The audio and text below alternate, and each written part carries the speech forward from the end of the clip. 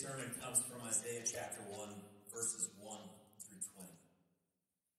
The vision of Isaiah, the son of Amos, which he saw concerning Judah and Jerusalem in the days of Uzziah, Jotham, Ahaz, and Hezekiah, king of Judah.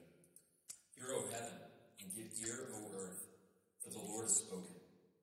Children I have reared and brought up, but they have rebelled against me. The ox knows its owner, and the donkey its master's crib. But Israel does not know. My people do not understand. Ah, sinful nation, a people laden with iniquity, offspring of evildoers, children who deal corruptly. They have forsaken the Lord. They have despised the Holy One of Israel. They are utterly estranged. Why will you still be struck down? Why will you continue to rebel? The whole head is sick, and the whole heart faint. From the sole of the foot even to the head, there is no soundness in it, but bruises and sores and raw wounds. They are not pressed out or bound up or softened with oil. Your country lies desolate. Your cities are burned with fire. In your very presence, foreigners devour your land. It is desolate, it is overthrown by foreigners. And the daughter of Zion is left like a booth in a vineyard, like a lodge in a cucumber field, like a besieged city.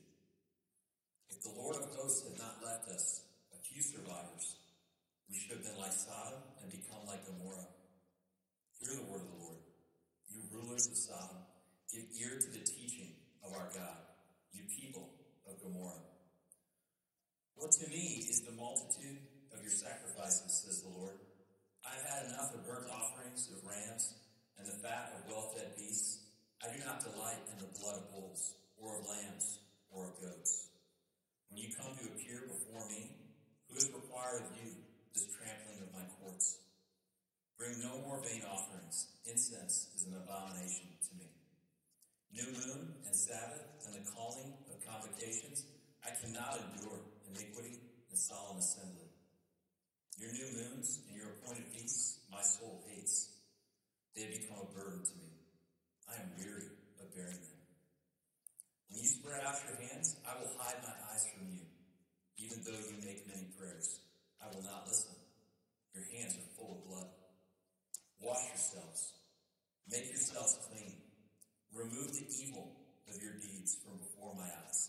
Cease to do evil. Learn to do good. Seek justice.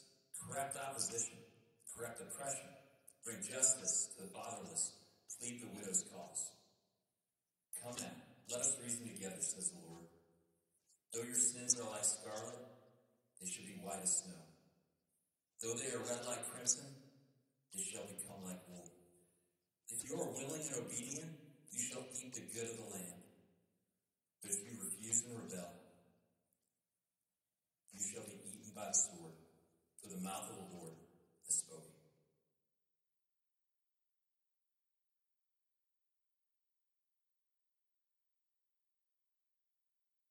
One pastor shares the following story about a first grader in his congregation named Max and Max's dad. Here was the conversation. Dad says, Max, why didn't you answer me when I called you? Max says, I didn't hear you, Dad. Dad says, what do you mean you didn't hear me? Max doesn't respond.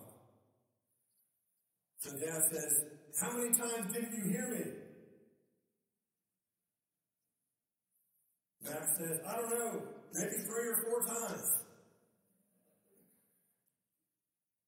We learn a lot about the relationship between God and humanity through the parent-child relationship. This conversation is a classic one. Bold-faced lie from a child, followed by a massive lack of self-awareness and the inability to consistently live out the lie. We're a mess. We're a mess of a people. God speaks, and we choose when we want to listen. God speaks, we choose what we want to listen to. Isaiah's prophecy opens up with God's speaking to his children. But his children that haven't listened and refuse to listen. As this prophecy unfolds, and as we walk through it, you begin to wonder when God is going to give up. When enough is going to be enough. When he's going to decide to hang it up because he's given them enough chances.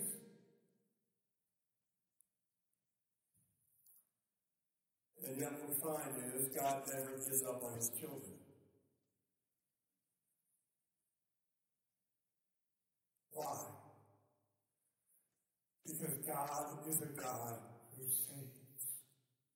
That's who God is. That's his calling card. God is the God who saves. And what we see here is his commitment in this chapter and throughout this entire prophecy is a long story of God's commitment to save his children.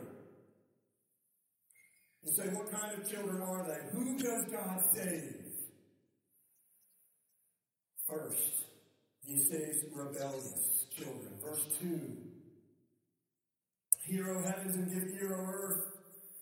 For the Lord has spoken. Children I have reared and brought up, but they have rebelled against me. As Isaiah lays out the rebellion of God's children, he's going to lay out three characteristics of their rebellion. And I'm going to describe each one briefly. First, he lays out that rebellion is relational.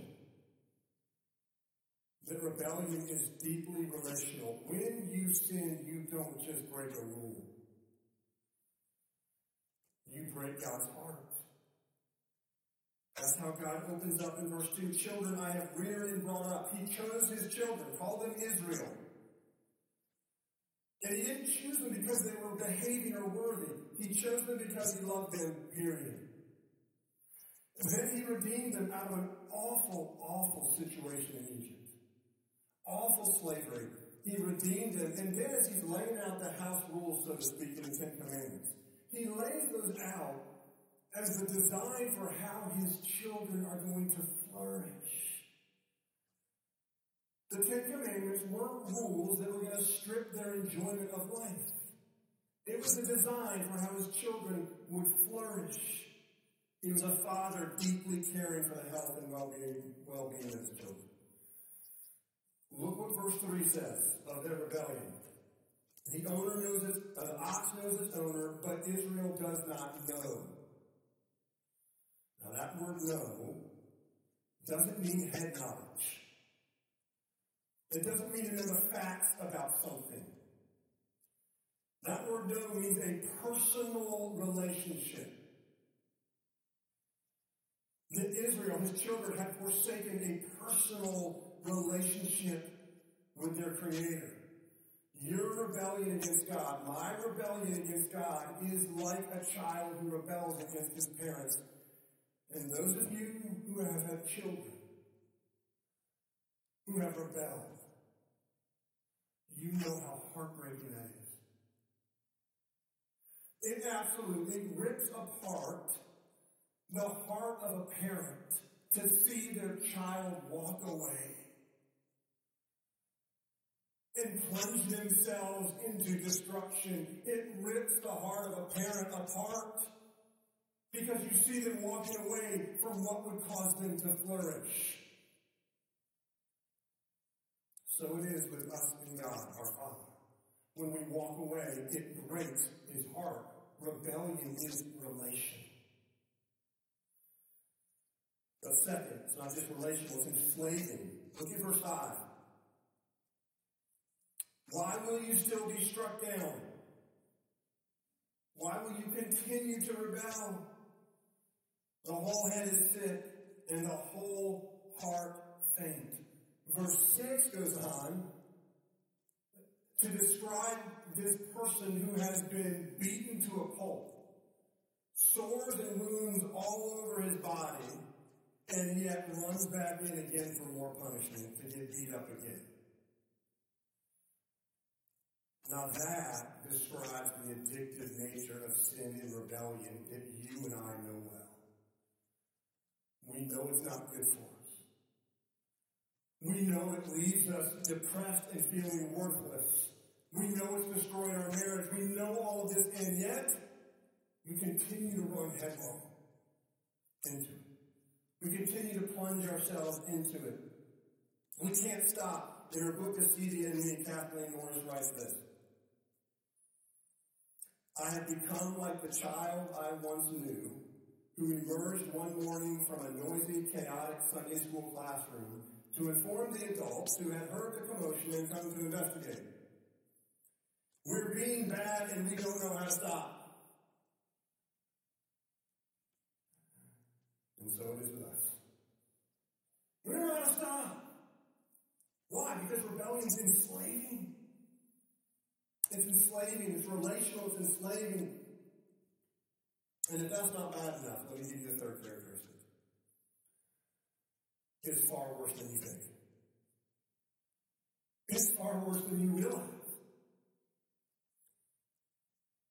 Verse 9, if the Lord of hosts had not left us a few survivors, we should have been like Sodom and become like Gomorrah. Now, Sodom and Gomorrah were two wicked cities that are described in Genesis chapters 18 and 19. These were cities of the most perverse and corrupt sexual immorality. They were cities of narcissistic predatory behavior. They were wicked cities. God destroyed them in judgment, but he saved Lot and his family because he remembered his covenant he had made with Abraham. Now that's the background on Sodom and Gomorrah. That context makes the statement in verse 10 all the more shocking. Hear the word of the Lord, you rulers of Sodom. Give ear to the teaching of our God, you people of Gomorrah. We think Sodom and Gomorrah exists in the world outside the church. God says it exists inside the church. We're quick to point out the sins of our culture. We're quick to condemn it. We get angry. We rage on social media. And yet we have a tremendous lack of self-awareness of the depth of sin and wickedness inside of us. Our culture prizes self-esteem. That you would grow your self-esteem. That you would build your self-esteem. And there are all kinds of options for how to do that. There are podcasts, there are blogs, there are TED Talks, all kinds of things, books on how to build your self-esteem. That's not our problem. Our problem is not self-esteem or a lack of it. Our problem is a lack of self-awareness. That's our biggest problem.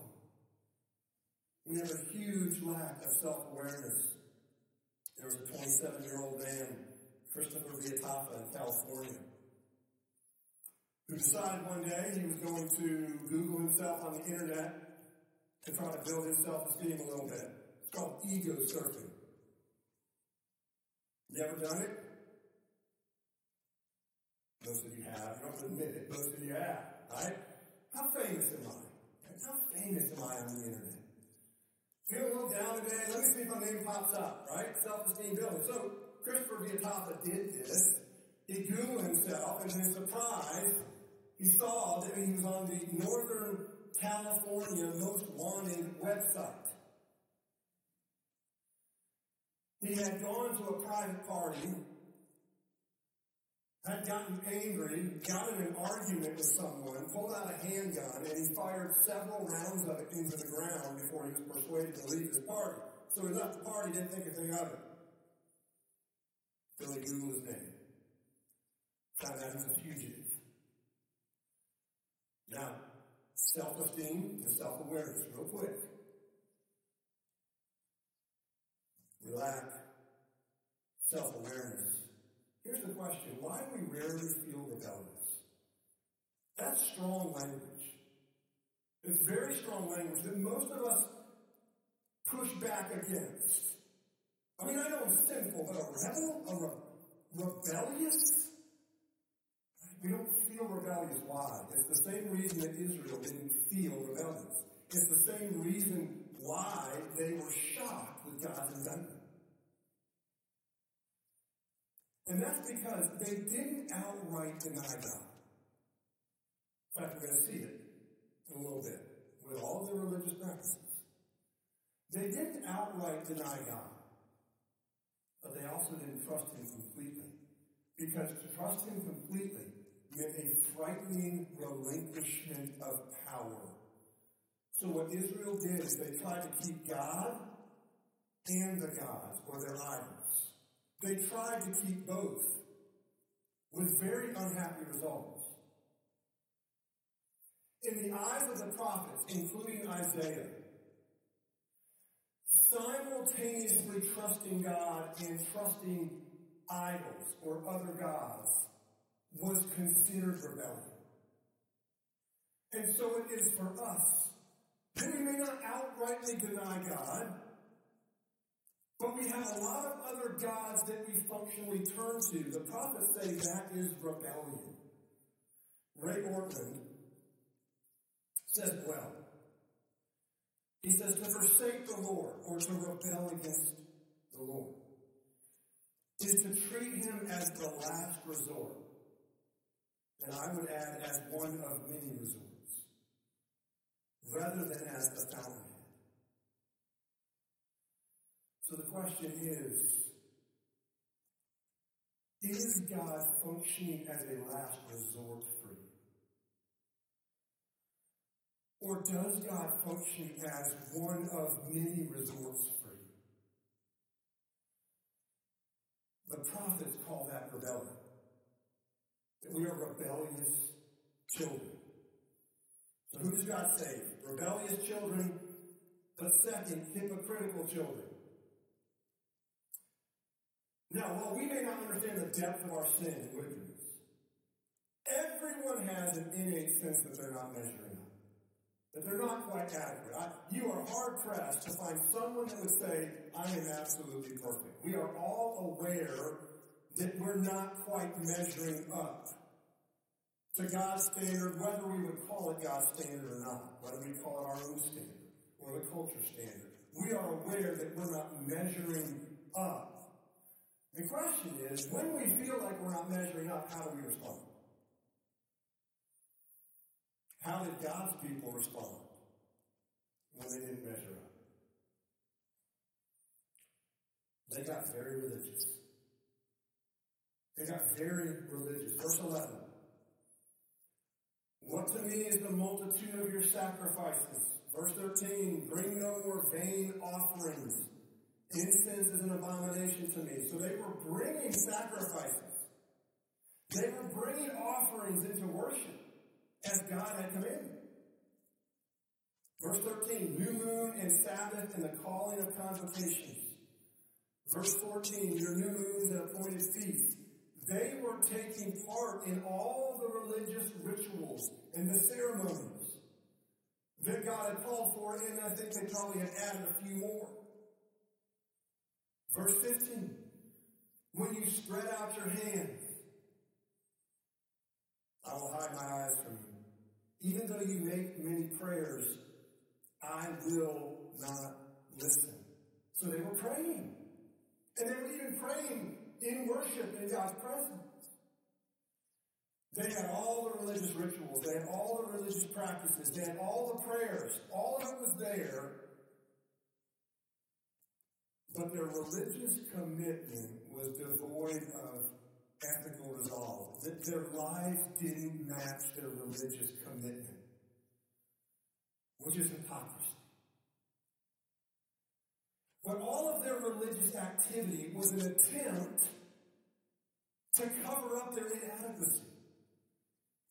And that's what we tend to do.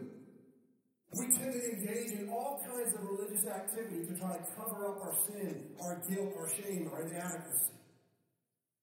That's the human condition. That's what God's people were doing. Now, what did God think of it? You might say, well, he was probably pretty impressed with all their religious rituals and ceremonies and prayers. I mean, at least they were doing all this religious stuff you'd have asked them to do, right? Not at all. Verse 11. I had enough. Verse 12. This trampling of my courts. Verse 13. I cannot endure iniquity in solemn assembly. Verse 14. Your empty religious practices my soul hates. Now, if we're talking about strong language, that's strong language coming from God. My soul hates. They have become a burden to me. I'm weary of bearing them. God hates hypocrisy. He hates hypocrisy. What's interesting, he says, I cannot endure iniquity and solemn assembly. God can endure sin. We're going to see. He'll handle sin. He can't endure sin in religious pretense. That's what he hates. Is sin in religious pretense or religion that is void of repentance. If you had to answer this question, what is repulsive to God? How would you answer it? If you had to answer, what does God hate? What repulses him? We could probably populate a big list there. Hardcore crime, human trafficking, terrorism, adultery. Right? I mean, we could list a lot. Does your list include worship without repentance? Or does your list include religious practices with no confession and turning from sin?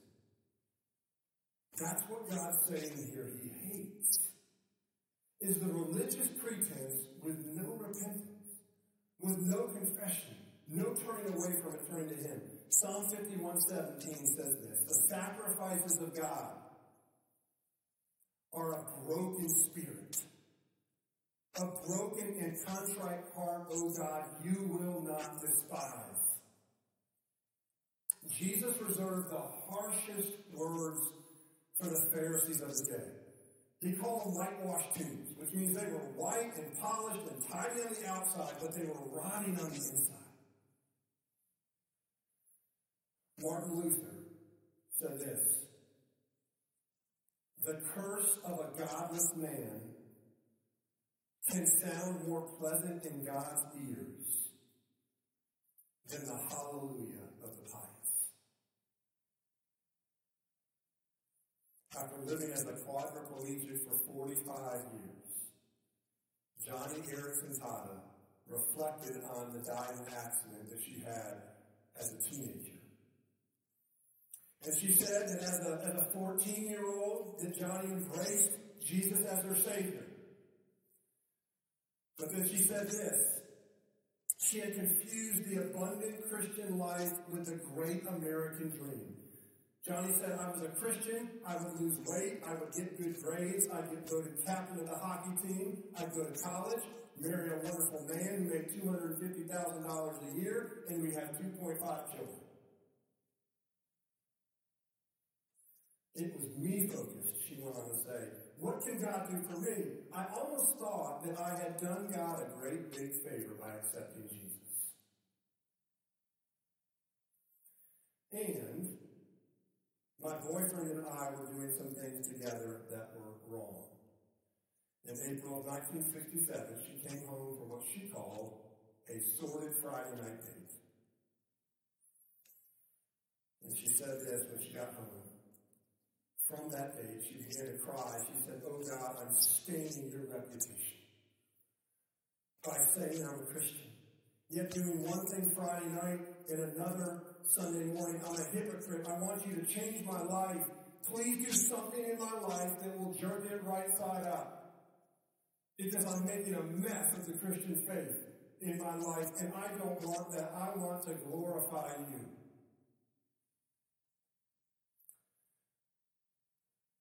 Three months later, she had a diving accident.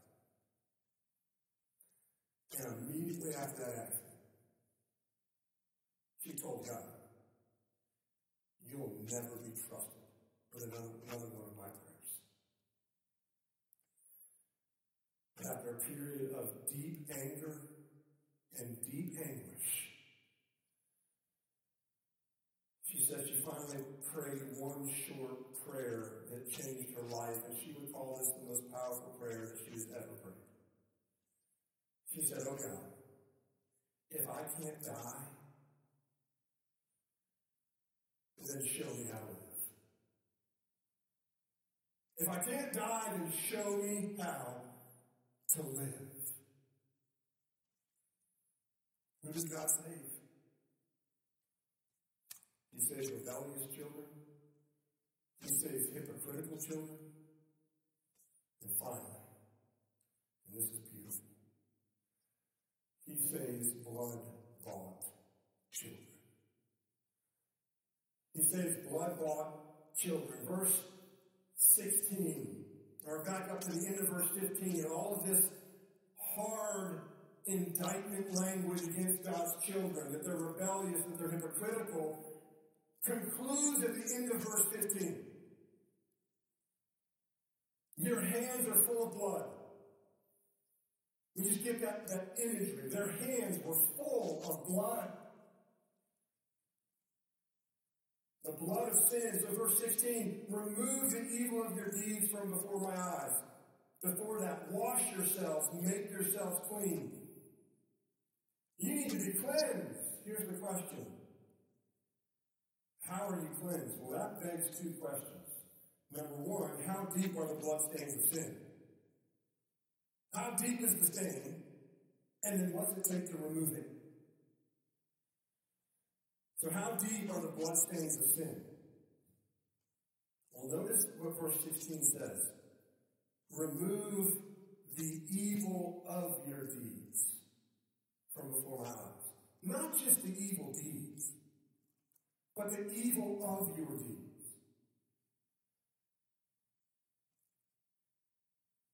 There's the surface sin, or the surface stain of sin of behavior.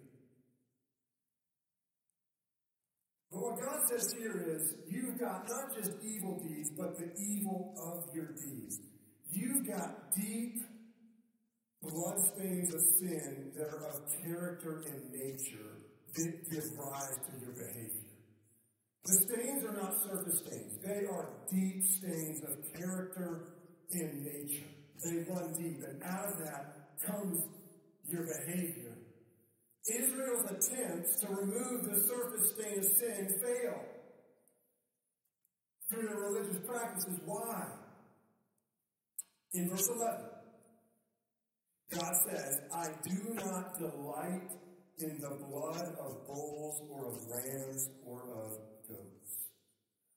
Blood was the core effectiveness of the sacrificial system, and yet here we read that it didn't touch the heart of God.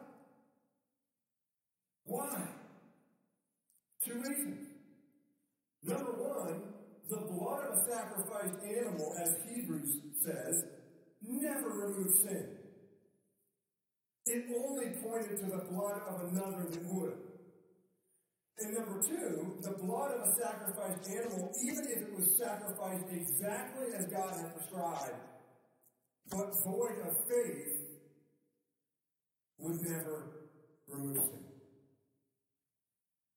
Now, what's that look like today? Well, the sacrificial system in the Old Testament, in many ways, parallels the sacraments that we have in the New Testament.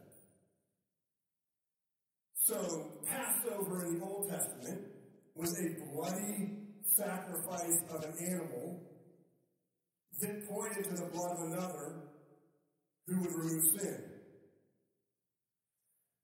The Lord's Supper has replaced Passover.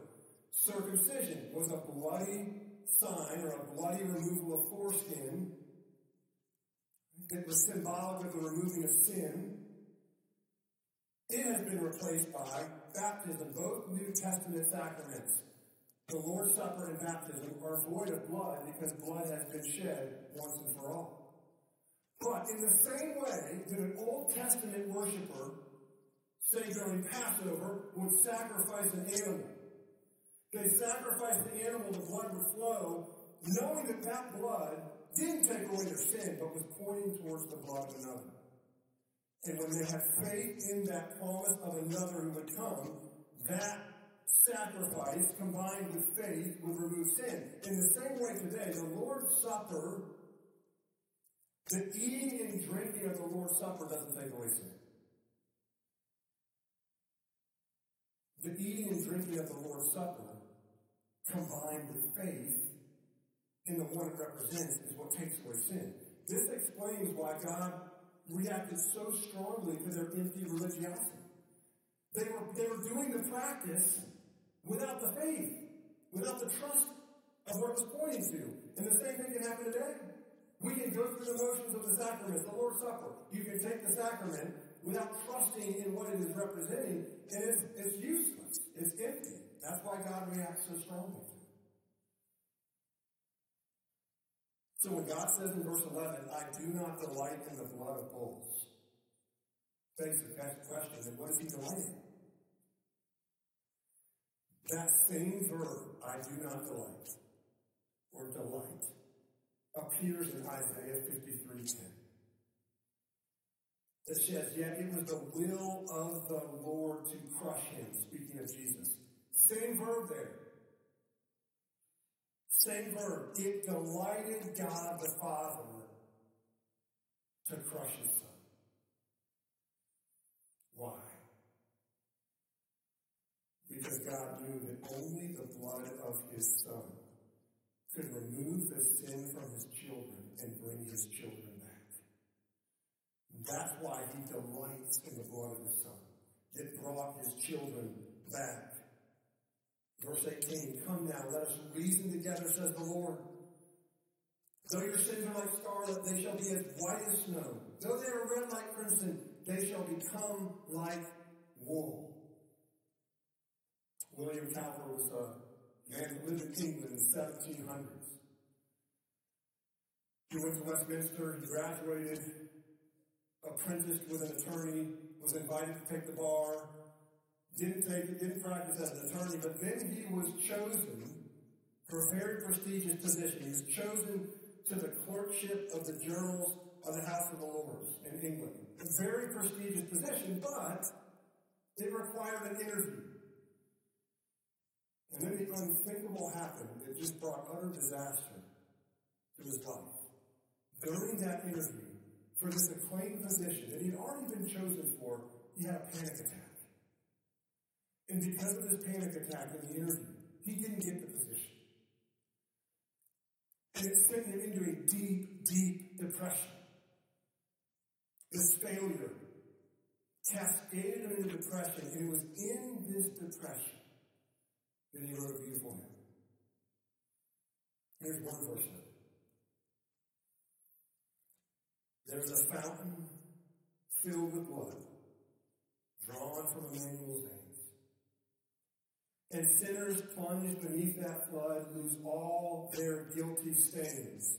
Lose all their guilty stains. Lose all their guilty stains. And sinners plunged beneath that flood lose all their guilty stains.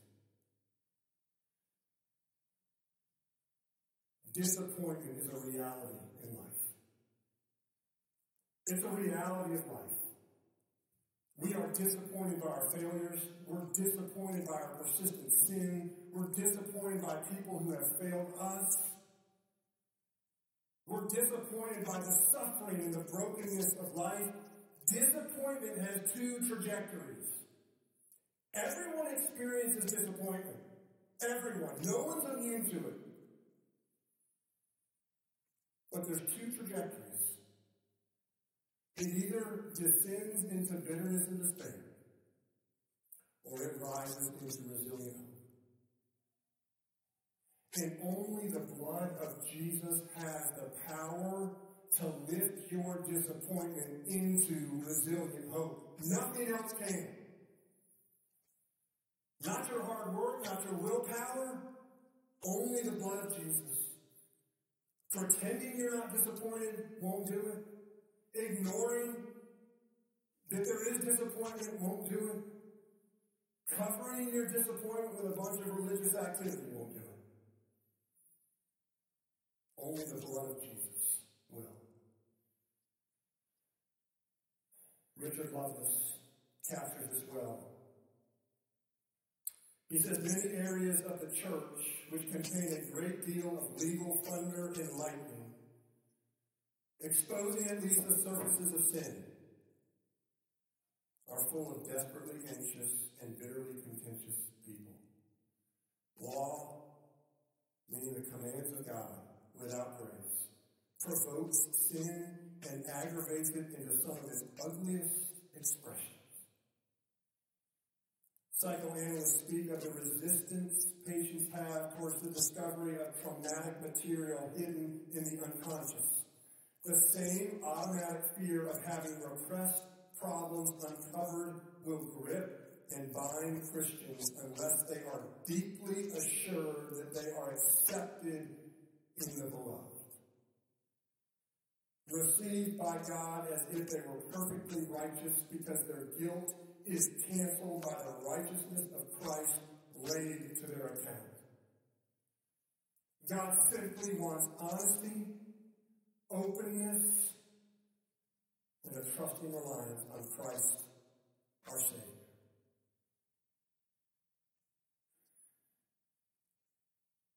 Are you disappointed this morning? Is there a failure in your life that has you disappointed, that's descending into bitterness and despair? Is there a persistent sin in your life that has you gone way beyond disappointment and you're already mired in despair? Is there a loved one, a family member that has disappointed you over and over and over, not recognizing what they've done, leaving you in bitterness and despair? We are all disappointed to some degree. And as I said, your disappointment will go down the trajectory to bitterness and despair, or it will rise into resilient hope. And what determines the difference of that trajectory is what you do with Jesus Christ. His blood has the power to save you. You were bought at a price. Come to Him. Come to Him. His arms are wide open because He's already paid the price for your sin. If you're playing religious games with God, it's an empty religiosity. Come to Jesus. Come to Jesus. Or if you're deeply disappointed and mired in despair, come to Jesus. You were bought with a price. You're beloved. You're chosen. You've been redeemed. Let's pray.